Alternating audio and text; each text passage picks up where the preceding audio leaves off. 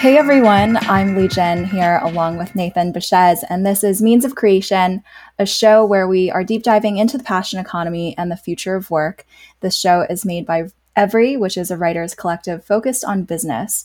And recently we've had a recurring theme on this podcast, which is around how we can build for creator and user empowerment, i.e., how we actually bake that into product design itself versus just paying lip service to creator empowerment. The last generation of marketplaces and platforms really had to extract from users and take a take rate in order to monetize. But we're really keen to explore what new developments and new technology enables for us to explore potentially different business models that remain aligned with participants of platforms. So in that vein, I'm really excited today to welcome our guests because they are building a radically different alternative, a talent network that's user-owned with aligned incentives that redistributes value back to its participants. So we're really excited to have Gabe Ostaseski and Adam Jackson with us today. Adam is a co-founder of Braintrust and is a 4-time venture-backed entrepreneur building marketplaces. His last company was Doctor on Demand. Gabe is the other co-founder of Braintrust and also spent his career building and investing in marketplaces. He was a co-founder of Modernize, a marketplace in the home improvement category, and has also advised many marketplaces on growth, including Thumbtack, Uber, Lending Home, etc. So thank you guys so much for being here. Gabe and Adam, really excited to have you on the show today. Thanks for having us. Yeah, absolutely. So I've previously heard you guys talking about how the way that we work is broken, referring to centralized marketplaces. I'd love for you guys to unpack that and tell us more about what you mean by that statement. Maybe I'll hand that over to Adam. Oh, actually, Gabe's better on that one. Why don't you do that one, Okay, Gabe? sounds good. Is that all right? Gabe, I'd love to hear your thoughts on that.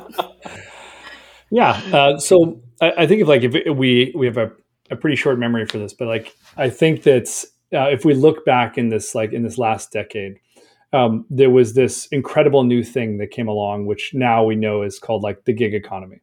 And it came with this incredible promise for autonomy and freedom and entrepreneurship, and this idea that you could essentially be your own boss. And while that was really exciting and an incredible shine, and some enormous companies were built around that, it also has kind of a dark underbelly as well.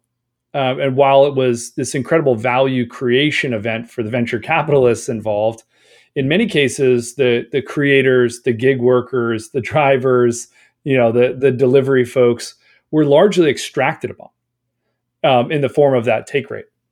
And so, in Uber's case, you have 10 people that became decabillionaires, and you had the effective minimum wage get pushed down for drivers and people living out of their cars, literally. And so I think while this had this incredible promise, it was essentially an economic disaster for the supply side and for the users of those networks.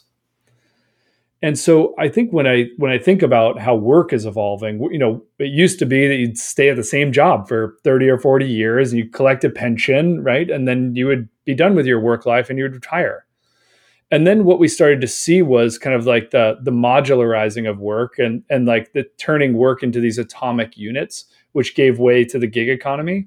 And now we're seeing that accelerated even more with Web3 technology and DAOs and micro work. And so essentially this concept of work is essentially just being broken apart into its atomic units, and enabling people to work the way that they want and engage the way that they want. So I think that's a really fascinating trend. And I think we're early still in its life cycle. Yeah, it's really fascinating. I think a lot of people, when they first hear that, they definitely can relate to that issue of the take rates feeling unfair or having been determined by, this third party for whom there's no ability to give feedback. But can you unpack how it's possible for Web3 marketplaces to not have a take rate? How can they operate without revenue? How do decentralized marketplaces make money in that case? If you don't mind, Lee, I might zoom out and frame Web3 sort of on a spectrum and then answer that question, if that's okay. That would be wonderful. So the Web 2 marketplaces, I mean, you can almost say like Web 1, like Craigslist was kind of the first web enabled marketplace, and then eBay, and then the whole host of Web 2s, and all the way up to, DoorDash and the giants of the gig economy. And you have on like there, these are for-profit corporations that operate and run these marketplaces. They're investor owned, and those investors need a return, rightfully so, because they were risk on capital during the formation of these networks. But as we know, the higher the rake, the more incentive there is to disintermediate the operator, right? Which actually erodes network effects. And so it actually limits growth, right? And so there's like sort of framing of Web 2. Web 3 sort of moves to invert that by making the users who make their living on the network also the owners and operators of the network, right? And so that's how you can sort of get to a small take rate. I would even argue crypto has figured out, Web3 has figured out how to make a negative take rate by actually giving more tokens and more ownership and more control of that network to participants who are good actors, i.e. high reputation, always pay on time, 5 out of 5 for your job, whatever, right? And so you go from a rake too far, which is something Bill Gurley wrote about years ago, 2013, right? He actually argued these high rakes are near-term greed that mortgage your future. To Web3 has figured out negative rake, right? Like on Brain Trust, you get paid tokens when you do things like get an invoice paid or have a good reputation. And so that I wanted to set up that paradigm first. Yeah. The second point about rake is, not all rakes are the same, right? So I would say there's a spectrum of, your rake, is consummate with the value you deliver as an operator. Like you're extracting as much as you're giving back, or you're giving back more than you extract. And then the other side of the spectrum is you're extracting way more than the value you're providing, right? And so I'll give examples, right? I would say Airbnb is a good example of a marketplace operator that probably gives and provides as much value as it extracts. That's amazing reputation and amazing UX and like check in, check out, and insurance in case the place gets trashed. And it's like they're a really good ecosystem, right? And so you don't see a lot of people like really trying to disintermediate them. On the other side, it would be, I would say the whole gig economy basically, and including like Upwork and Fiverr. Where I would say the last mile gig economy, the only real innovation they had, this is kind of what Gabe was saying earlier, is they figured out how to make low wage workers work for even less money, right? It was not a technical innovation, right? It's not that hard to build DoorDash, Postmates, Uber Eats. It's technologically trivial now. But they figured out how to lower the minimum wage from $15 to $5 an hour, which is, right, you're referring to the employment classification that they're exactly leveraging. Yeah, Georgetown actually did a study on this, and they figured out what Uber drivers' actual take-home pay was, and it was about $5 an hour. And so, aside from being like morally abhorrent, it's bad for business, right? I think if one or more sides of your marketplace hates the operator, it's time for disruption, right? You've got a nice window there. So that's kind of so I would say like the folks who are on the more egregious end of that take rate spectrum are lower hanging fruit for Web3. Gotcha. But yeah, I'm curious. I think this would be a good point to talk through kind of Brain Trust, what your model is, maybe some of the other models that exist. We don't have to name names, but that maybe have higher rakes, and how you can get by with zero rake, whereas obviously you got to generate some sort of return in order to pay for running the platform and return something to the investors and all that. So like, I think it'd be a good time to go into that. Yeah, happy to take that one. So at its core, what Brain Trust is a decentralized talent network that connects mostly large enterprises, Nestle, Porsche, Goldman Sachs, folks like that, with the technical talent that they need to innovate.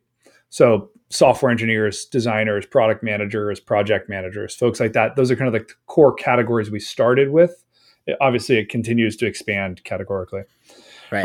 And then when you think about like why do people join and why do they stay? So the value props for talent is pretty straightforward. Number one is they get to work with like the largest brands in the world. And if you're a developer in the Ukraine, or if you're a developer even in San Francisco, like getting through procurement to work with a Goldman Sachs, like they're never going to do that for one person, but they can do that with a network. So you basically get access to demand for your services that you could never have gotten before.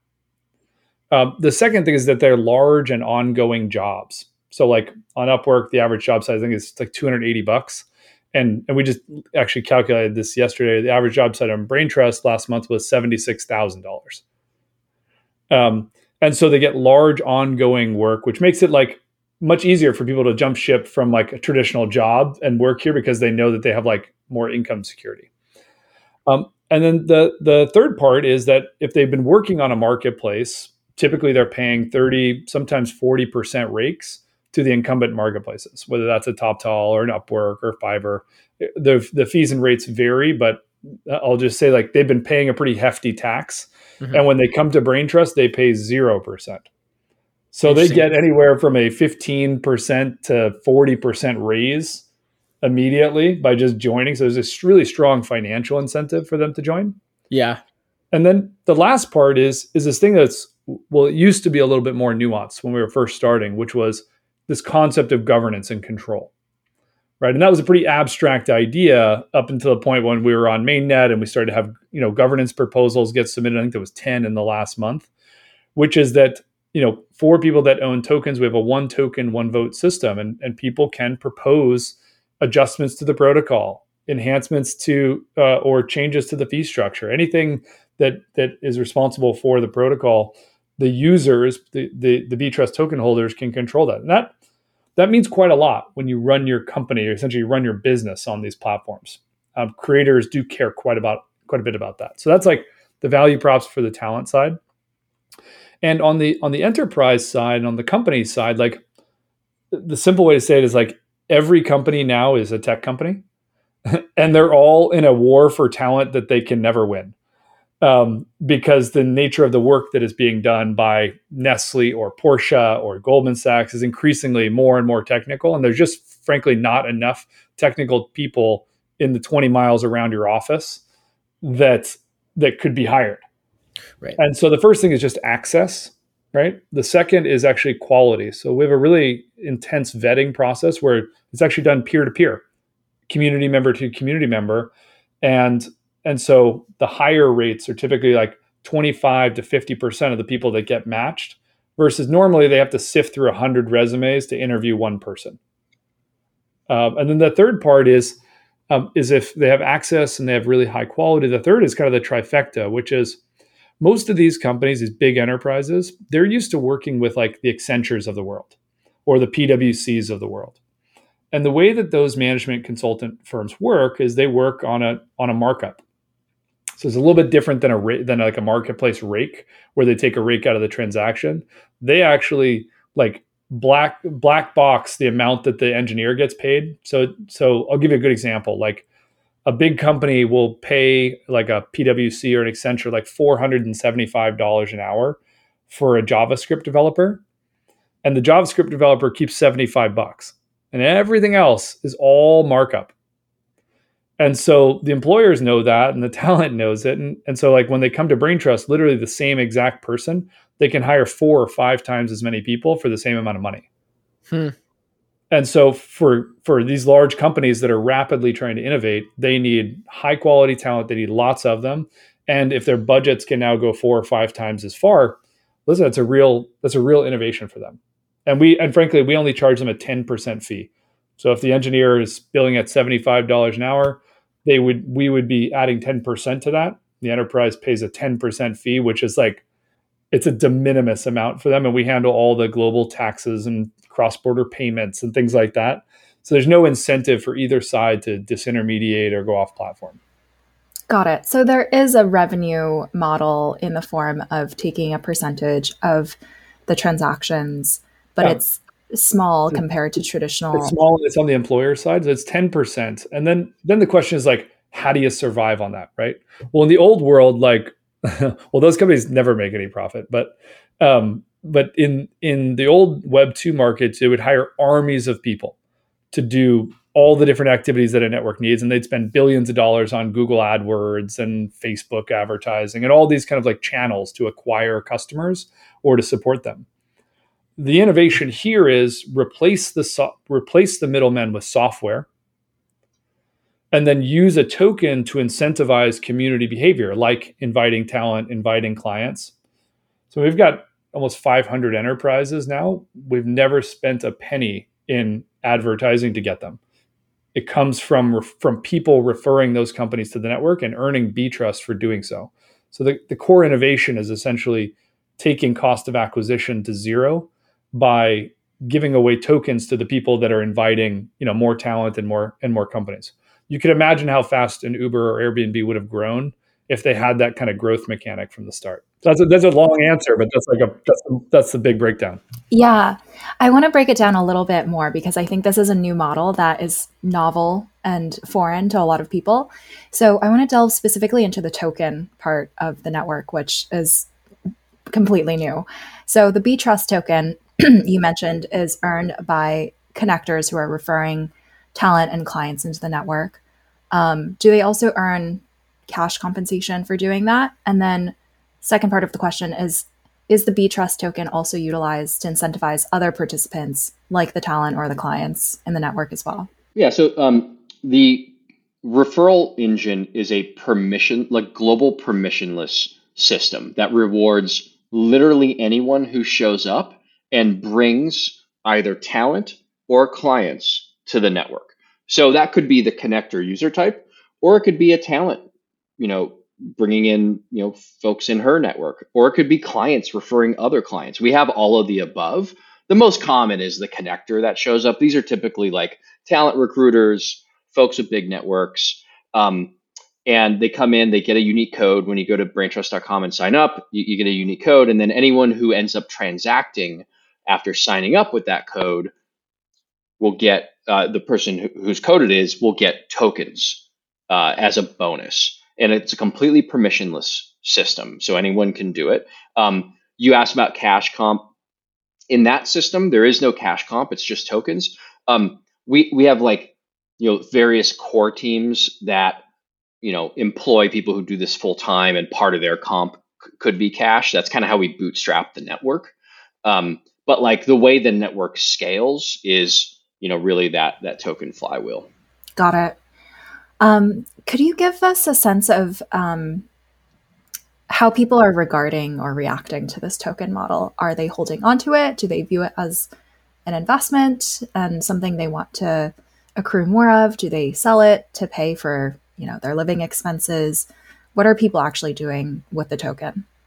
Yeah, all the above. But I'll tell you sort of the core use cases. So the token is primarily earned by doing positive things on the network. So referring people, like we've been talking about, bounty programs, building stuff, doing marketing copy, like writing a blog post about your experience.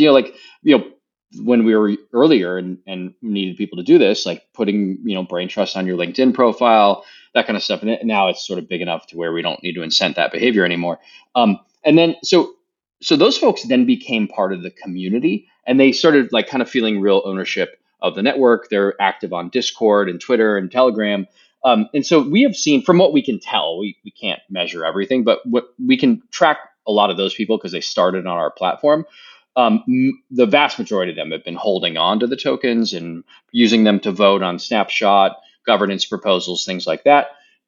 There are, of course, speculators, who just buy the token because they think it's going to change in price. Obviously, nothing that's completely out of our control now that it's decentralized. But interestingly, a lot of the vast majority of these people aren't earning tokens as their primary income, right? Like a talent who earns tokens for doing good things on the network, they make money by servicing clients on the network, right? Goldman Sachs or Nike or whatever, right? So the tokens they get are really icing. And so we've seen a lot of sort of just accumulation there. The same with the connectors. The connectors are mostly like full-time recruiters or full-time, they have giant networks. So it costs them nothing to make an intro. And so they don't have to sell the token, right? That's an important piece. I think that's a really appealing model for a lot of businesses who, have founders that are maybe they originally started their company outside of a Web3 context, and they're like, I could see a way to integrate a token where we still have transactions flowing through our system using USD, but there's this other token that could be used for governance, and that's kind of like the icing sort of like way of putting it. I'm curious, like thinking about that, even like, for my business, like it seems like it would be a lot of work, and you would need like people in-house to be like writing smart contracts who are good at that. And like, you'd have to hire someone to audit it. Like, tell me about the operational complexity of like, it's hard enough just to build a talent network that like can service clients like Porsche. You know what I mean? Like, I think a lot of people see this and they're like, it sounds cool, but like, should I stay focused on sort of like just the core like supply and demand thing and the product or whatever versus like getting in with the tokenomics or like making sure the smart contract is secure and all that seems like potentially a distraction. It was what I would guess a lot of people kind of have in their heads. So I'm curious, A, just like what does it take to kind of get set up on this? And then B, how did y'all think it through in terms of like why it's worth it to you, you know? The first thing is like, I think one of the things that we believe from the very beginning is that it has to be native, right? This isn't like a bolt-on, which means that like there is no equity in Braintrust, right? Like the sole unit of ownership and governance and control is the Braintrust token. So, oh, interesting. So Braintrust isn't like, a Delaware C corporation; it's a token. Nope. Yeah, I mean, same as Ethereum, right? We exactly modeled it off Ethereum. Ethereum has many companies and individuals behind it, right? Consensus. And, you name it, right? Thousands, hundreds of thousands of people that love and care about Ethereum. There's no Ethereum Inc., right? And so Braintrust is exactly the same way. There's thousands of individuals and LLCs and Delaware companies, whatever, that are contributing in some way. Yeah. And so I think that the follow on to that, which is I guess a different way that we had approached it in the beginning. And I think we took a lot of heat for this in the beginning and maybe sometimes still do, but it was a very intentional decision, which is that like, one, we wanted this to be native, and two, like we actually wanted to prove product market fit and prove demand and supply and actually have real network transaction volume flowing through the system before you started to like, I'll say like release the token on mainnet and do governance and that sort of thing. And that was an observation after like Adam and I both being investors in the crypto space and also like being advisors and watching a lot of the development. It did seem like there was a lot of projects that never got off the ground because they couldn't all agree and they couldn't all like coordinate. So they started basically like by publishing a white paper, but then it just like never got any further than that. Right. And like we published a white paper when we launched on mainnet. So it was a very different decision where we went out and actually built supply and demand early to prove that people actually really wanted to use this network, and then like went through a little bit of a different process. And I think depending on what kind of network and product you're building, you may need to be on chain from the very beginning, like some of these DeFi projects, and then there's other things that just don't require that from the very beginning. So I'm just curious, if there's no Braintrust Inc., then like I'm sure there's stuff that's like off chain that you need to like, there's like legal liability and like, how does all that work? Yeah, absolutely. So this is like, I would say one of the more interesting, I'm glad you asked about this. Like it's one of the more unique aspects of the Braintrust network is the concept of a node on Braintrust is a real world commercial entity like a Delaware C Corp or something that brings clients onto the network. Okay. And so because Goldman Sachs is not going to onboard itself to a bunch of smart contracts on Ethereum, right? And so Goldman Sachs needs to see professional liability insurance, like you just said, Nathan. Totally. People who aren't on the OFAC sanctions list, that sort of thing, and also like someone to process fiat revenue, right? Like Goldman pays its bills by U.S. wire transfer or ACH, and that's how it's going to be for a while. Not everyone's going to jump on the USDC rails just yet. Hopefully soon, right? I mean, that would be amazing if we could just get rid of Stripe and TransferWise tomorrow. I hope they're not listening. We really love those services and appreciate them deeply. But USDC is Stripe's working on crypto. They know what the deal is. Yeah, no, I know. Probably TransferWise too. They're all great companies, but and so there have to be real world companies, not smart contracts, to handle that, right? To bridge crypto to non-crypto. And so that's what a brain trust node does. And we actually had there was 6 core teams actually that started working on brain trust from the beginning. And now each of those core teams is a node, and we'll have many more nodes coming on. But a node's job is basically to do what you just said, to facilitate that online to offline kind of thing. That's cool. And then the node gets the 10%. Sorry, that's the missing piece of the puzzle there. The node takes the 10% fee, and that they're supposed to maintain their. Yeah. So it's kind of like a headless franchise model almost. There's Totally. like no central corporation. There's like a protocol, and anyone could. That's basically what it is to run a Bitcoin node or an Ethereum node is. There's a protocol you adhere to, and there's an economic model to incentivize you to run it. But it's an open template that anyone can conform to, rather than something you have to license from someone. You got it, man. That's exactly right. Something that I'd love to discuss with you guys is the concept of ownership in people's minds. So, as you guys know, I and the entire firm that I invest as a part of, Variant Fund, we've been really investing against the thesis of the ownership economy and the idea that next generation platforms and services are going to be user-owned, like Brain Trust. I think one of the common pushbacks or misconceptions that we get is people don't care about ownership. They don't know what it is. They would just prefer to get money, income. And I've experienced this sometimes myself when I'm telling creators why they should be angel investing in startups versus just creating content on those platforms. And so I'd love to get your thoughts on this topic. And was there a lot of education that was required to get people in the network to even care about the BTrust token and the marketplace being user-owned?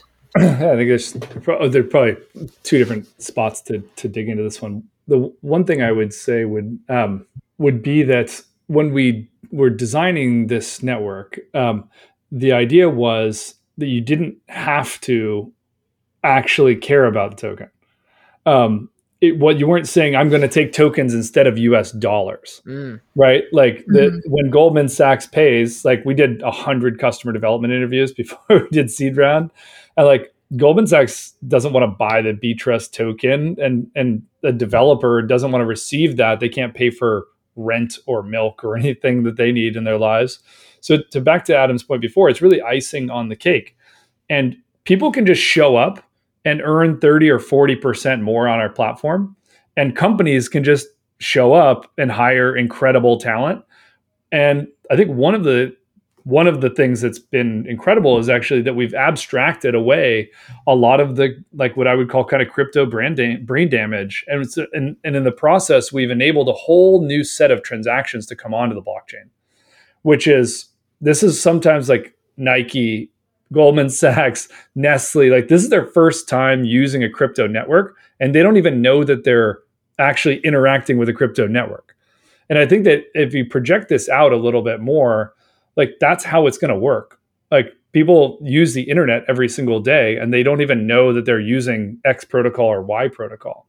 Yeah. And so I think for the next generation of crypto projects to reach scale, they have to actually, like, you guys have installed MetaMask and used it for different things. You guys have used all these different crypto tools, and like it's great for early adopters, but like the UI, the UX, like it's got to improve dramatically to be able to get this next wave of adoption.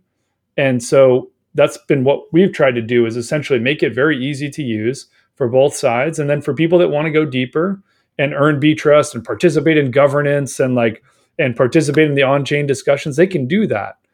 But they don't have to.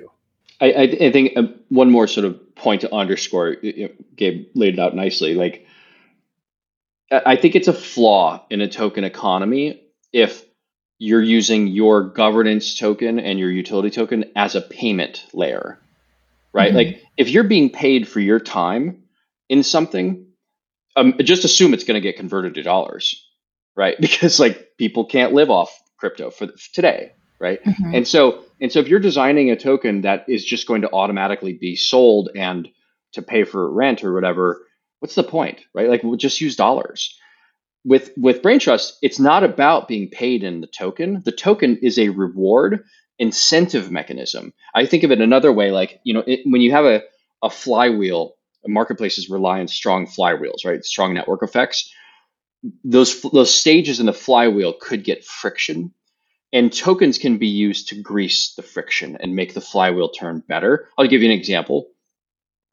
Creating a profile on a new talent network and like importing your work history and saying, where you've worked and what you've done and uploading your portfolio if you're a visual designer or whatever. It takes time, right? There's effort there. So it's a friction point. So on Braintrust, you might get some tokens for getting past that, getting to your profile to 100% complete. There are tons of uses for the token that aren't like compensatory, right? And so if you design a token economy that doesn't rely on the token being sold, well, then like now you can actually, people don't have to sell it, and they can actually express their views about how the future of the network should work with that token. And so that was the cool part. Like we when our token finally hit mainnet and was liquid on Coinbase, we saw folks actually just like voting with it and proposing it and, using it for what we wanted it to be used for instead of just immediately dumping it.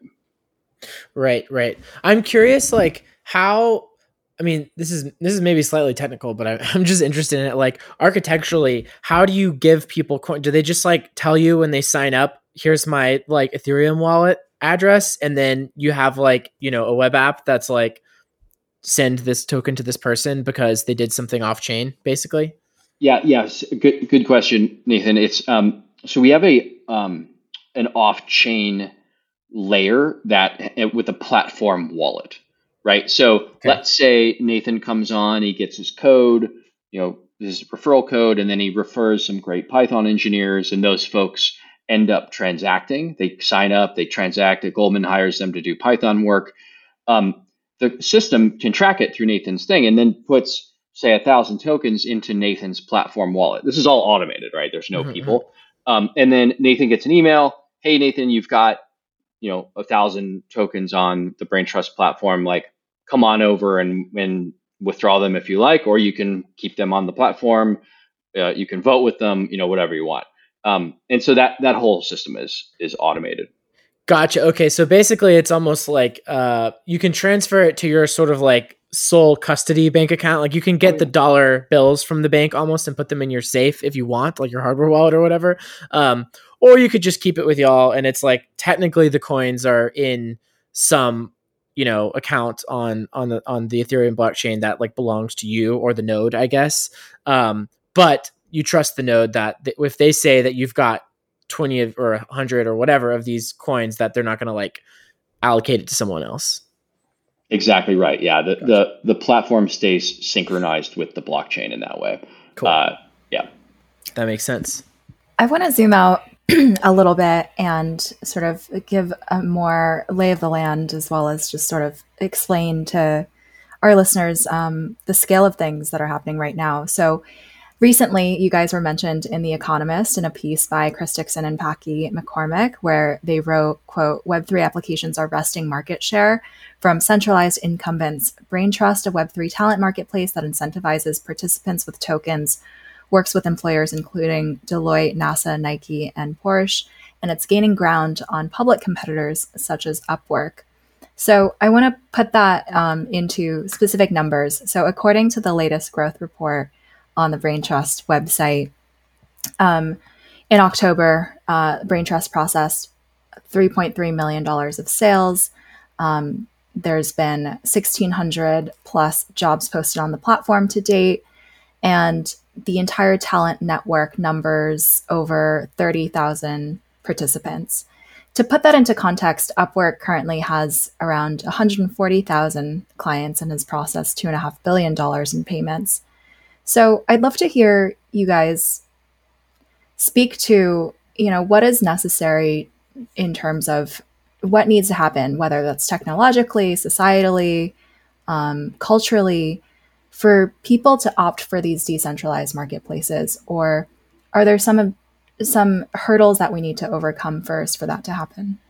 Yeah, I mean, I think that's one very fortunate thing in this particular case is that there's some, I'll say like demographic and societal shifts that are underway that are kind of, I would say, like winds at our backs. Like one of those is is like what we call like the unbundling of corporate America, which means that like people that are working at these jobs, and this happened, it was already happening, people going freelance, and it moved forward by a decade during COVID, Right. when people realized, wow, I don't have to like commute 2 hours a day and go and sit in an office at a job that I hate. And now I can work in my house. So that whole movement of like people unbundling, unbundling to work at home gave way to the Great Resignation. Right. And all of those are forces that play directly into brain trust. And so I think that we're very fortunate to be in a category where you have these like societal shift to working at home, and also a Great Resignation and unemployment rates being at record lows. And what that does is it creates a demand within large enterprises that I would say never existed before, certainly in my lifetime, which is they were already struggling to find technical talent and in this battle with Google and Facebook.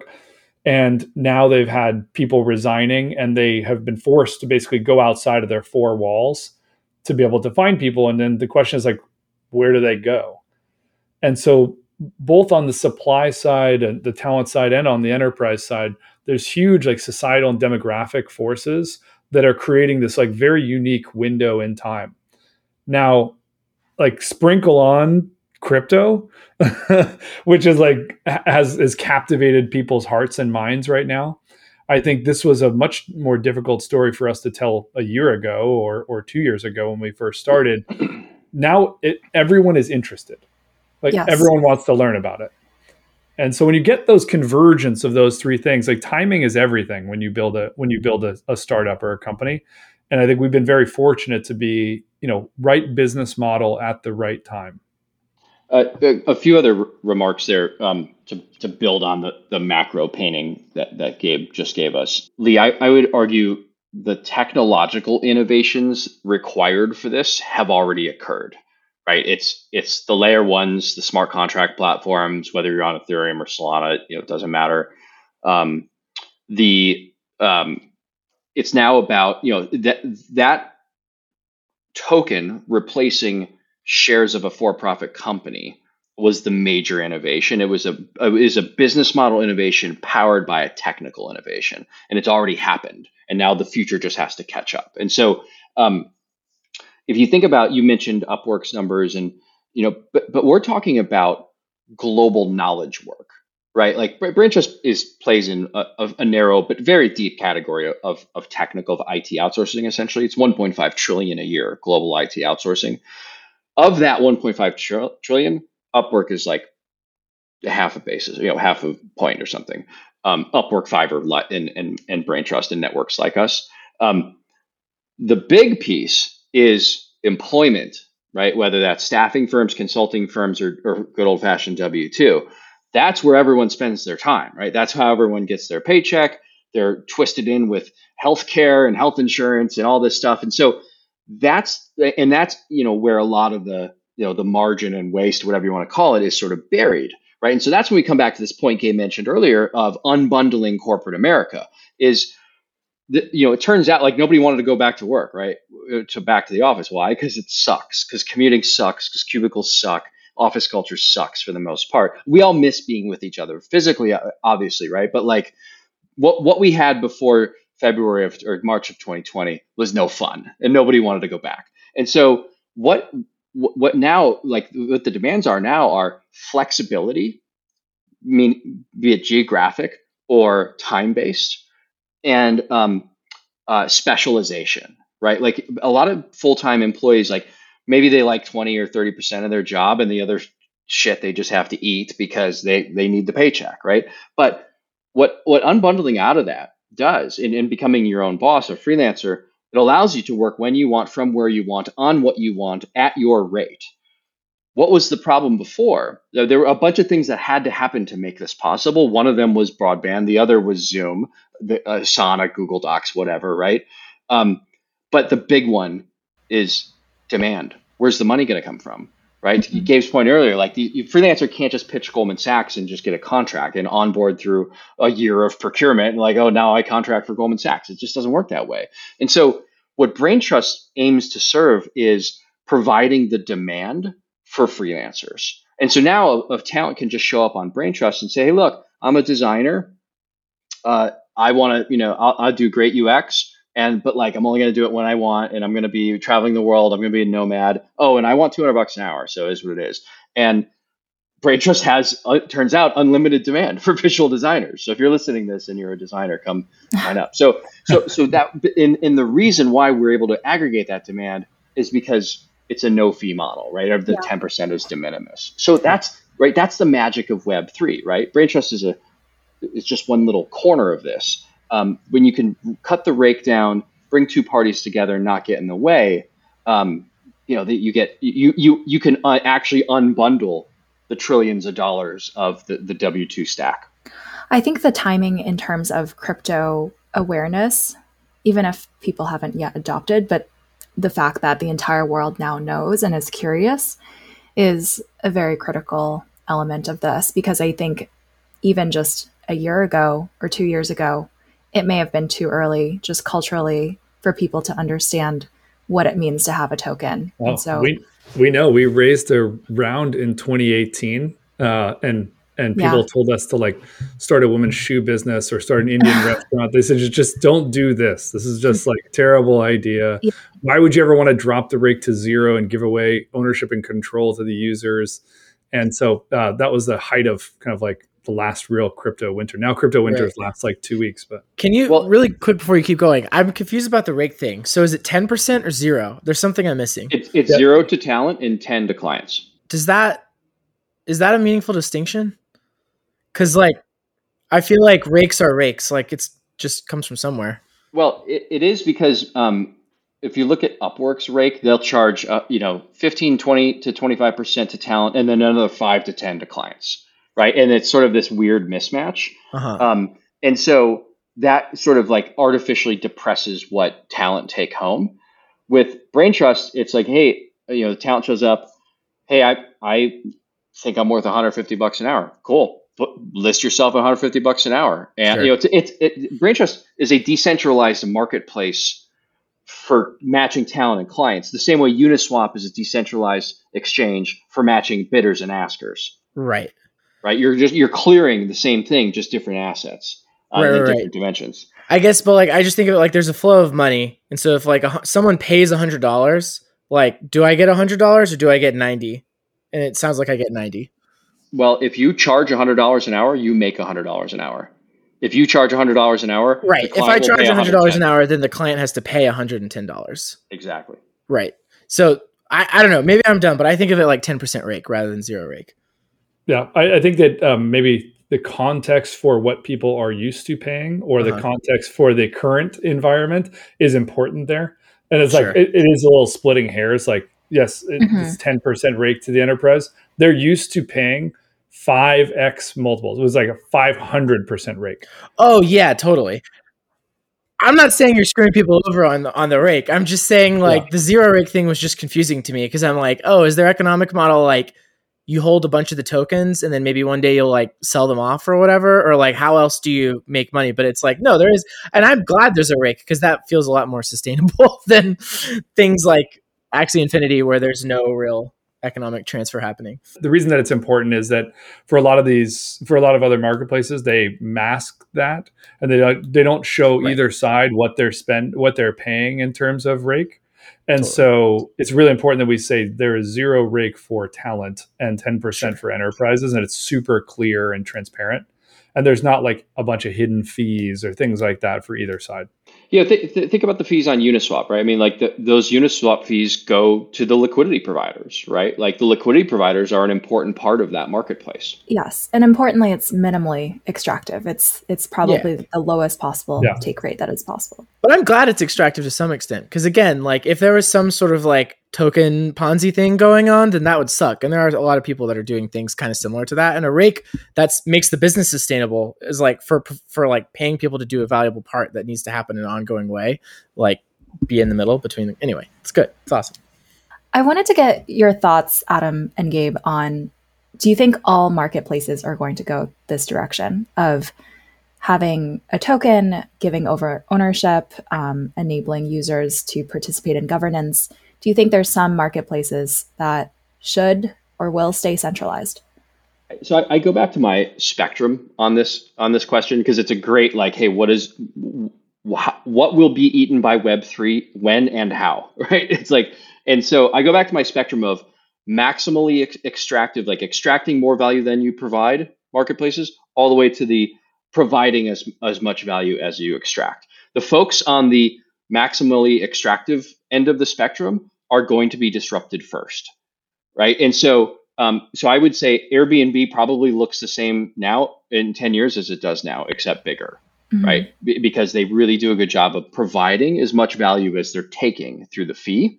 On the other side, where you have, on the gig economy or in the knowledge worker economy, like no one likes Upwork, right? Like they hate the fees on there. Or if a big job comes on Upwork, the talent will just take them off platform, right? And then Upwork loses that revenue, that GSV. You have a strong incentive to disintermediate because Upwork doesn't really provide much value there past the initial match, right? And I'm picking on Upwork. It's true for all Web2 talent marketplaces. And so the ones that are, so I think knowledge worker marketplaces and staffing firms that take the like PwC, Accenture, et cetera, that take these big chunks are very susceptible to Web3 disruption. That's in the knowledge worker field. Switch to the gig economy, sort of the physical worker. I call it the last mile economy, delivering people, packages, and food. Those are highly extractive networks to the talent.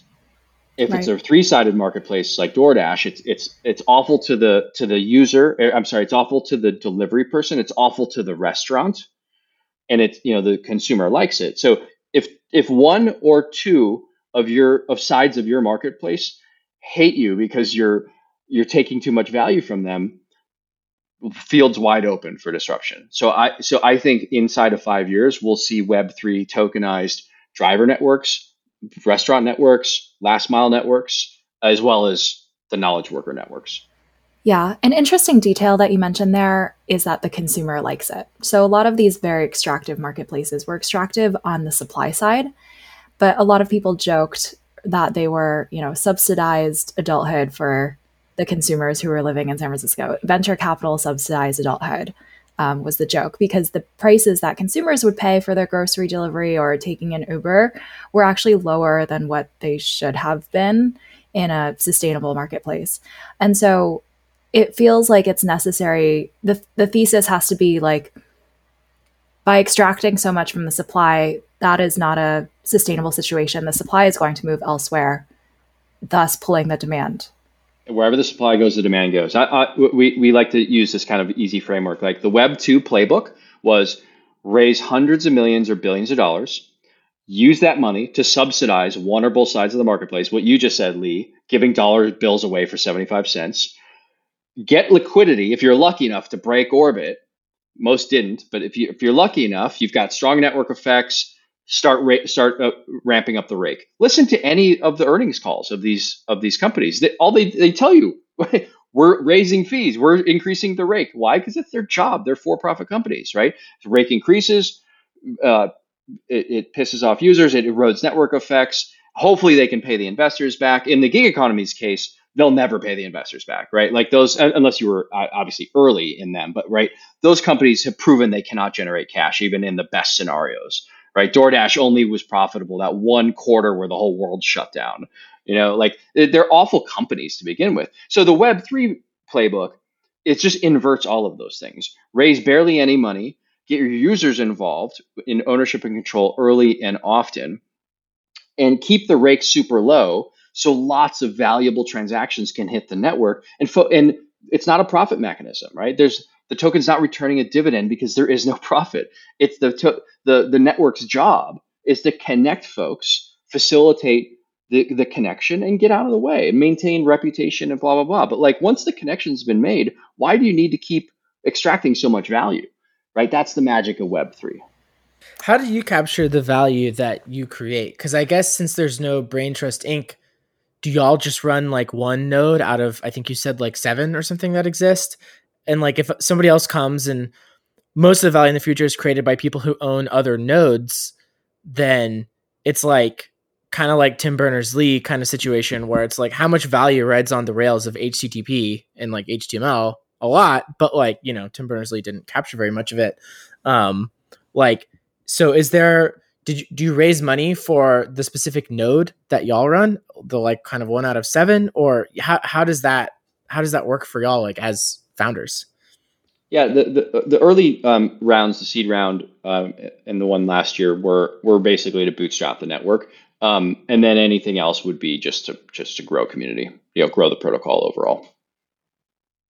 But what you asked what's in it for me? Like, this is my passion project. I'm like get to start, help start found a protocol that is looking like it'll be like an important protocol for work in the future. It's imagine if Dixon always says this, like, imagine if you could have owned a piece of SMTP back in the day, or HTTPS, like you just said. Yeah. That's kind of, it's now you can. But essentially, so the in terms of what's in it for founders, obviously there's the mission, but also typically the model is that founders would retain a portion of the token supply, in this case, Btrust, which then functions as their exposure to the growth to the price of the token. Yeah, you got it. I mean, the price of the token obviously is, can be whatever it is, right? It's sort of, the very volatile thing, but the utility of the token is not dependent on its price, right? And so that's kind of like if you I think there's an interesting thought exercise to be had around like, how do you value Web3 networks? I don't know, like what is like a piece of scarce control of a network where so many people make their living? What is that worth? And I'm asking this rhetorically. I don't have the answer to this, right? Right, because there's only 250 million fixed supply brain trust tokens. And if you have so many tens of thousands, eventually millions of people making their living there, and that token is the only way to upgrade and change the protocol or protect it from change. What is that worth? It's an interesting framework that I think hopefully someone will build. I'd love to wrap up with predictions on the future for both of you guys. I'd love for you guys to share thoughts and predictions on what the future of work looks like over the next 10 years. I think in order to look forward, sometimes it's helpful to look in the rears. And like, if we go back in the rewind machine, we could say like, well, people were all entrepreneurs, like solopreneurs in the days when like people were cobblers, were seamstresses. Right. And what gave rise to the firm was transaction costs. Basically, the cost of organizing and processing transactions of all different types as an individual operator was so great that forming essentially a firm to process transactions as an entity was this great efficiency. And that model, that like, I'll say that like large lumbering giant model has continued to work for a very long time. And then what you're seeing now, both with the advent of the internet and also innovations like smart contracts, is basically the costs of transacting as an individual have gone down dramatically. Whether that's like processing invoices, there's free software for that, right? Like, you now have a global free distribution platform for your ideas, the internet.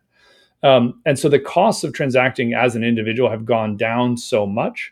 And we also now have a global distribution platform to basically source demand for whatever our specialty is, whether that's blogging or writing code or designing or making t-shirts, whatever it may be. And so what that enables is for people to actually kind of go back to the way in which it was. And that's what we're seeing right now. So I think actually we're going to see this trend of the Great Resignation and like the form of these solopreneurs and creators accelerate dramatically across all categories. I also think like this unbundling we're talking about will really have accelerated by 10 years. I think the corporate America that we know now will cease to exist. I think I hope all workers, but I can just attest to knowledge workers will be able to specialize, have ultimate flexibility, work from when they want, where they want, take months at a time off, There will be offices still because we all still like want to see each other, but it'll be like probably WeWork style stuff, right? Where you or maybe the companies still have big campuses, but you like they're all hot desks or whatever, and you can just float around, and as long as you're like doing a good job, you're getting paid. But this like kind of corporate hierarchy, I think it moves from these hierarchies to actual networks. Got it. So basically, the dissolution of the firm, everyone able to be a freelancer, do work on their own terms, on their own time, flexing up and down the types of work that they want to do, and essentially being way more autonomous and independent. I think that is so appealing to so many people, especially the younger generations, that the world will be forced to move in that direction. And not to mention like the dissolution of anachronistic firms, right? I mean, look at DAOs. I mean, DAOs are they're just infant phase here, but so much potential for that structure replacing kind of a traditional C Corp. I think based on the survey data, this prediction is backed up by what people say they actually want. So I do hope that people get what they want, which is this kind of work. So I can get behind that. And thank you guys so much for coming on today. Really interesting conversation. Loved hearing more about Raytrust, and really excited to see how this all plays out in the future. Well, thanks for having us. We're big fans of the show. Thanks for having us. Thanks. Thank you.